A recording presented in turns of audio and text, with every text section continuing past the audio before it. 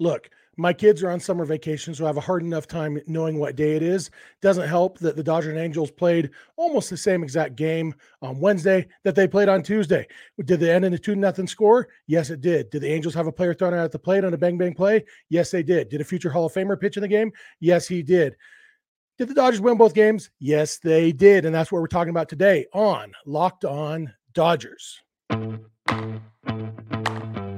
You are Locked On Dodgers, your daily Los Angeles Dodgers podcast. Part of the Locked On Podcast Network, your team every day.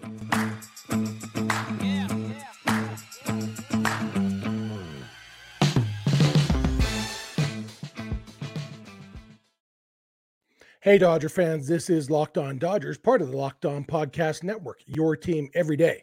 Thank you for making Locked On Dodgers your first listen every weekday morning. Remember, this show is free and available on all podcast platforms and on YouTube simply by searching for Locked On Dodgers. Or even better, go ahead and subscribe wherever you're watching or listening right now, and then you will never miss a day because you know we're not going to. If this is your first time with us, I am Jeff Snyder. My normal co-host is Vince Samperio, although it's just me today. Vince and I are everydayers here with you. You can be an everydayer too by listening every day. We're also both lifelong Dodger fans, just like you are. We've spent time covering the Dodgers in the press box and the locker room, so we're not quite insiders, but we bring you the smart fans perspective on our boys in blue every weekday morning. This episode is brought to you by eBay Motors. A championship team is about each player being a perfect fit. Same with your vehicle. So for parts that fit, head to eBay Motors and look for the green check. Stay in the game with eBay Guaranteed Fit, ebaymotors.com. Let's ride. eBay Guaranteed Fit, only available to U.S. customers, eligible items only, exclusions apply. And the Dodgers beat the Angels to sweep this little two-game series. Again, the score is 2-0. I mentioned in the teaser, Hall of Famer on the mound both games. This one, obviously, Tuesday's game is Clayton Kershaw. This one, I'm talking about Shohei Ohtani. You may have thought I was talking about Ryan Brazier. Looked like a future Hall of Famer to me. But the Dodgers went with the bullpen game here. And it was not the plan. As we talked on yesterday's episode, Dave Roberts said after Tuesday night's game that Michael Grove would be pitching in starting Wednesday's game. And then Wednesday morning or late morning, we got word that it was going to be Brusdar Graterol as an opener, and then Grove being the bulk guy. And then eventually it morphed into this is a bullpen game, and Grove is available for multiple innings. And in the end, Michael Grove did not pitch in this game. Instead, 6 or 7 different relievers pitched for the Dodgers.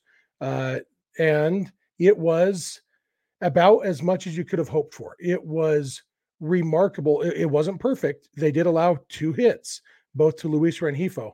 But overall, the Dodgers, the bullpen shut it down. They shut out the Angels. And like I said, only 2 hits to Rengifo, a couple walks, but huge outs when they really needed them. Brusdar Graterol went 2 innings, got some strikeouts. He had 3 strikeouts in his 2 innings. And as we talked about a lot, that's key for Graterol. He's great at weak contact, but he needs to miss more bats to be effective. He did that. Got some chase on the high fastball. Don't know if that's an Angels thing or if that's something that maybe he can leverage. Maybe, it feels like it's not something that he goes for very often. And so maybe that'll, something to watch anyway going forward. Is that something that he starts trying to work into his repertoire a little more, a fastball up out of the zone, trying to get some chase. He also got a strikeout on his slider, looked really good. He's got good stuff. He ought to be able to get more strikeouts. Victor Gonzalez pitched well. Who else pitched in this game? I think next was, I can't even remember what order they went. I know Alex Vesia came in somewhere between Gonzalez and Vesia, I think, and I can't remember which one it was. But then Ryan Brazier pitched, and Caleb Ferguson pitched, and Evan Phillips pitched, and everybody was great. Dave Roberts said that it was like overnight. He had mentioned to Michael Grove the night before, we're not totally sure how we're going to use you. And basically by Wednesday morning, he decided want to go with the bullpen game. And he let Phil Nevin know that they were doing a bullpen game. And I love this call. Obviously the Dodgers bullpen has been the weak spot for this team, especially the last month or so. They have been really, really bad, but Michael Grove has also been really bad. And the difference is, a bullpen game, you can never expect a shutout, because the problem with bullpen games, one of the problems, the immediate problem with bullpen games is you're counting on 6 or 7 or 8 guys to all be on tonight.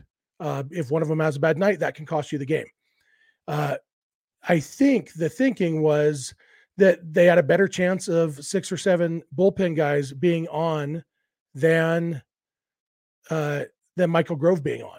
And, it's hard to argue with that logic. The way Grove has pitched, he's got good stuff. And, it also, Robert said after the game, it sets up Grove to be able to pick up innings. Emmett Sheehan is pitching on Friday against the Astros. If they need, if Sheehan, I know he went 6 innings last time he pitched. Obviously, some people thought he should have gone 9. But, there's a chance in his second career start that he only goes 4 innings. And having Michael Grove available to go 3 innings if he needs to on Friday is big.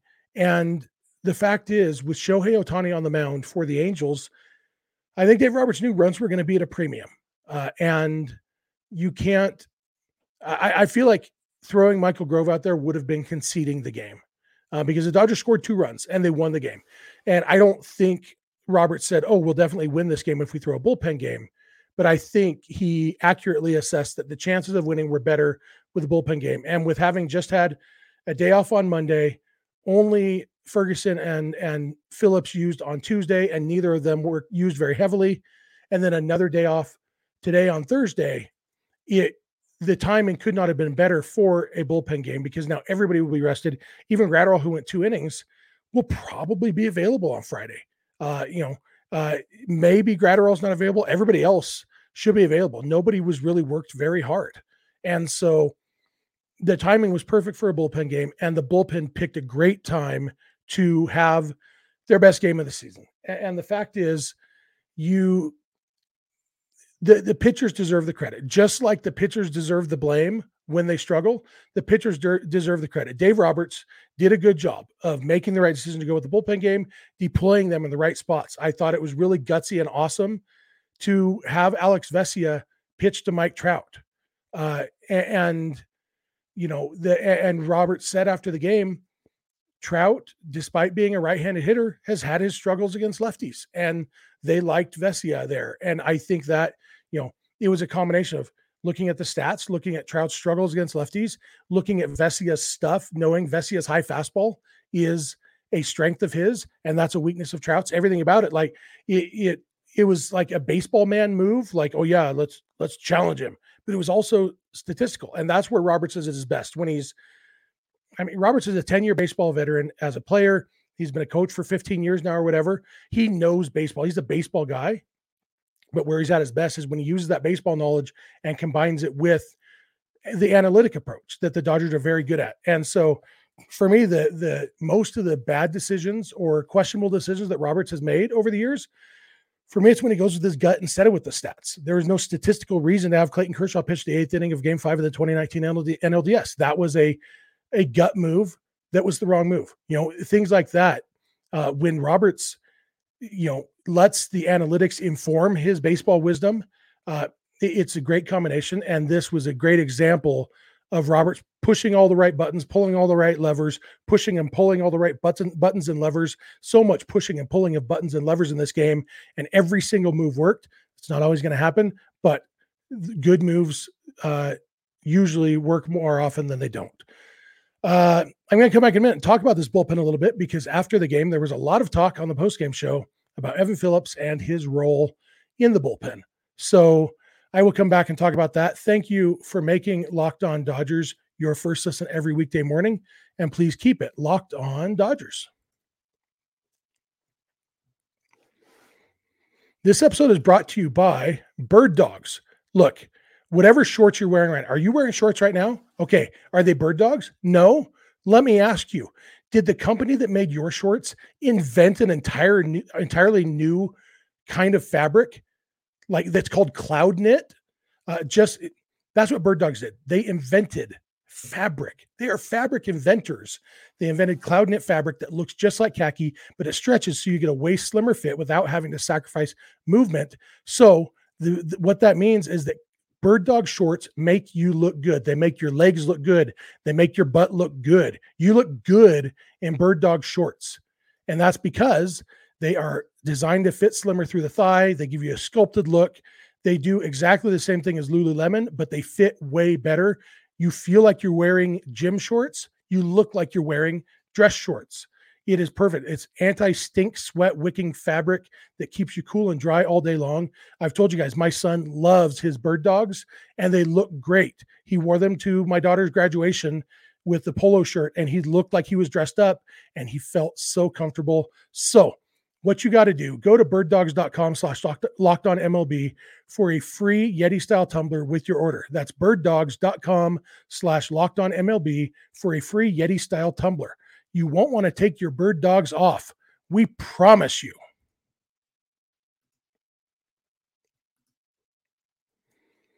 All right, I am back. I want to thank you for making Locked On Dodgers your first listen every weekday morning. If you're watching on YouTube, we'd love to hear your thoughts in the YouTube comment section. We've been getting a lot of great comments on YouTube the last week or two. Keep that up. Really appreciate it. If you're listening on the podcast, love to hear from you through social media or email or whatever. Always love hearing from our listeners. If you're not an everydayer, look, it's a really fun club to be a part of. All you got to do is watch or listen every day. Or if you want to be a double everydayer, a thing that I invented, just watch and listen every day. Can't go wrong there.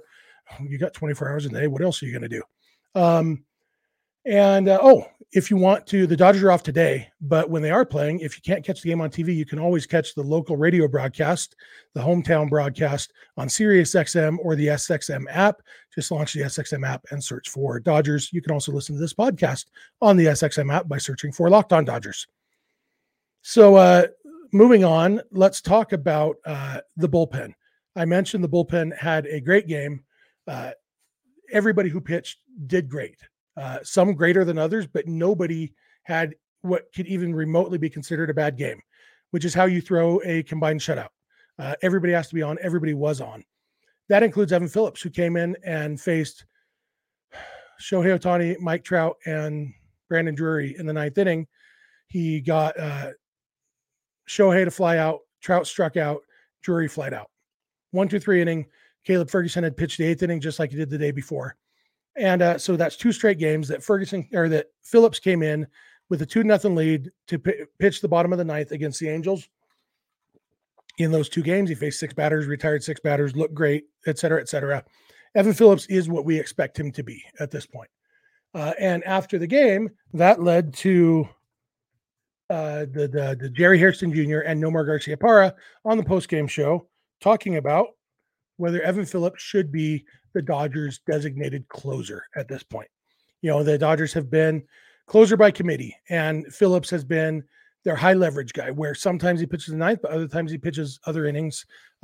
Basically, the highest leverage spot, that is Evan Phillips. And what we've seen, we saw it on Tuesday night that it was Caleb Ferguson facing Ohtani and Trout in the eighth inning. And we talked about how that made sense for a few reasons, other than just, it seemed like a spot where they might have gone to Phillips, but it did make sense why they went to Ferguson, other than just, Phillips is our ninth inning guy. But then doing that the same thing again today, when it was Ohtani and Trout in the ninth inning, you could have understood doing Phillips in the eighth and Ferguson in the ninth so that Ferguson could face the same guys he got out yesterday. Of course, also, it's probably a bad idea to let the same pitcher face Shohei Ohtani 2 games in a row. Too much information, especially because Ohtani battled Ferguson on Tuesday night. And so, you don't really want to let Ohtani face Ferguson again. A lot of reasons. Didn't necessarily mean Phillips is the closer. But Hairston and Nomar, basically they're saying it's an argument that I have a hard time with. And I'm trying to be open-minded to it because Nomar Garciaparra and Jerry Hairston combined to play, thousands more major league games than I did. And I recognize that. But I'm also pretty smart, and Dave Roberts played a lot of games too. And he's pretty smart. And Mark Pryor played a lot of games. And they've decided to do the closure by committee so far. And so I'm trying to see both sides of the argument. And their argument, it always comes back to the part of the argument that I have a hard time with is it always comes down to, the ninth inning, it's high leverage by default. It's a different animal. You gotta have different type of person to pitch the ninth inning. And my issue with that argument is two kinds of people usually make that argument: guys who were hitters and guys who were starting pitchers. John Smoltz, Jerry Hairston, Nomar Garciaparra. None of those guys ever pitched. I mean, John Smoltz was a closer at one point. And actually, there's a third type of people that Smoltz also fits, is successful closers who it's in their best interest. Like, what was that dude? He pitched for he was the Angels, Houston Street. I remember Houston Street getting all, indignant about the Angels trying to do a closer by committee and having him pitch high leverage innings. And he was saying, well, the ninth inning is a different animal and you got to be different. I got to have the right mindset, blah, blah, blah, blah. And so it's self-serving for a closer to say it. And a starting pitcher and a hitter don't really know. And so I get that it's conventional wisdom. I get that a lot of people say it. I just have never seen any evidence that it's true. And I'm not saying it's not true. I'm saying if it's true, there ought to be evidence that it's true other than people saying it. And the fact is, Evan Phillips with the Dodgers the last 2 years has an ERA well under 2 in his high leverage role. Not as the dedicated closer. He's gotten his share of saves. He has 9 saves now this year. He had 2 last year. He's gotten saves, but he has never been the Dodgers closer, and he has been awesome. And so for me, and last year he actually had the second highest average leverage of any Dodgers reliever. Now the highest was Craig Kimbrell, which tells you there is high leverage in the ninth inning sometimes. And for me, I love the idea of Evan Phillips pitching the ninth inning when it's a 2-0 game and Mike Trout and Shohei Ohtani are coming up, because you throw your best against their best.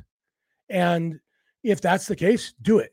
But for me, if this game had been, if Ferguson had, pitched the 7th, and so, I guess I'll rewind, because after the game, a reporter asked Dave Roberts if Ferguson or if Phillips, those names, they both start with the flu sound and it's throwing me off. A reporter asked Roberts if Phillips is the closer now. And Roberts kind of started to say yes, but then by the end, his answer was actually, yeah, I think you're going to see Phillips and Ferguson in those spots, in those late inning spots, which still seems to say that he's going to basically play the matchups in those late innings. And I love that idea, because if Ferguson had pitched the 7th inning in this game and it was Ohtani and Trout and Drury in the 8th inning, and then it was the 5, 6, 7 hitters in the 9th inning, I absolutely want Evan Phillips pitching the 8th inning in that scenario. I don't want a lesser pitcher facing the heart of the order just because it's not the 9th inning. Now, even if we buy the premise that the 9th inning is harder by default, is it that much harder that you'd rather have, like, does it offset the difference between the 2, 3, 4 hitters and the 5, 6, 7 hitters? My guess and my strong belief is no. And so I want Evan Phillips to pitch the most important innings of every game that he's available, basically, because he is the Dodgers' best reliever. So the most important relief innings, any game that Evan Phillips is available, I want him pitching those. And I think for the most part, I'm okay if they say he's never pitching before the 7th.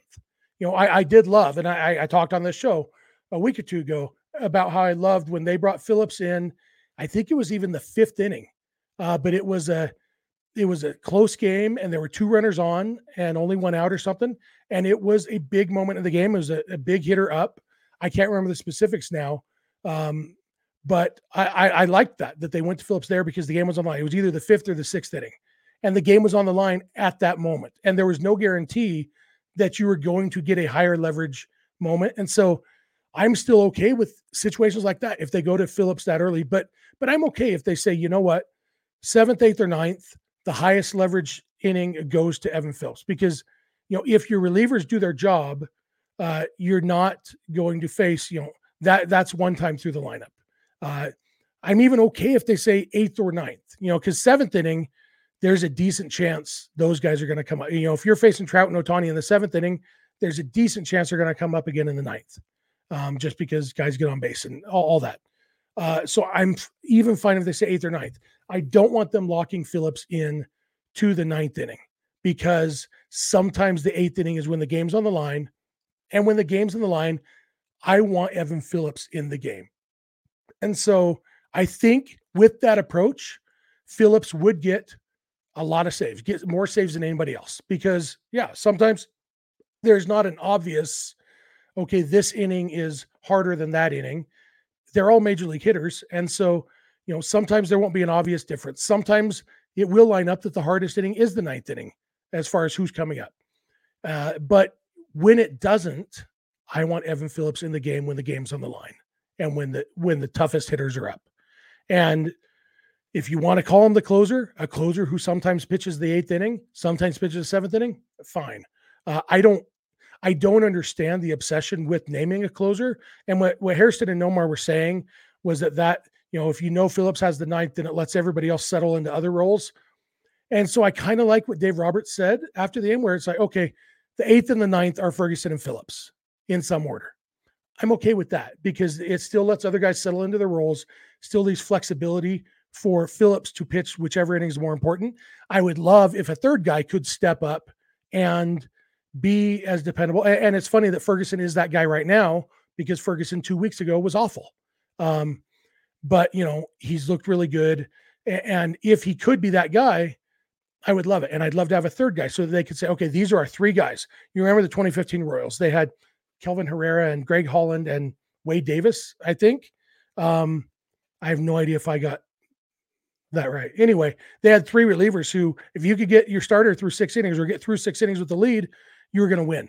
And I would love if they could get that third guy and then play the matchups with those 3. And it does let everybody else settle into other roles. But for me, yeah, that's where I'm at. I'd love to hear you guys' thoughts. If there's evidence that the 9th inning is harder that you've seen, I'd love to see it.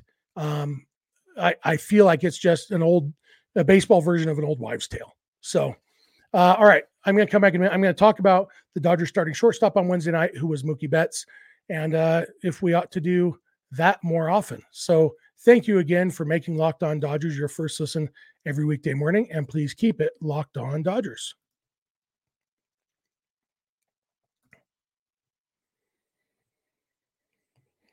Hey, I am back. I want to thank you again for making Locked On Dodgers your first listen every weekday morning. I also want to remind you, you can catch every Dodger game on the radio, the Hometown Dodgers radio broadcast on SiriusXM or the SXM app.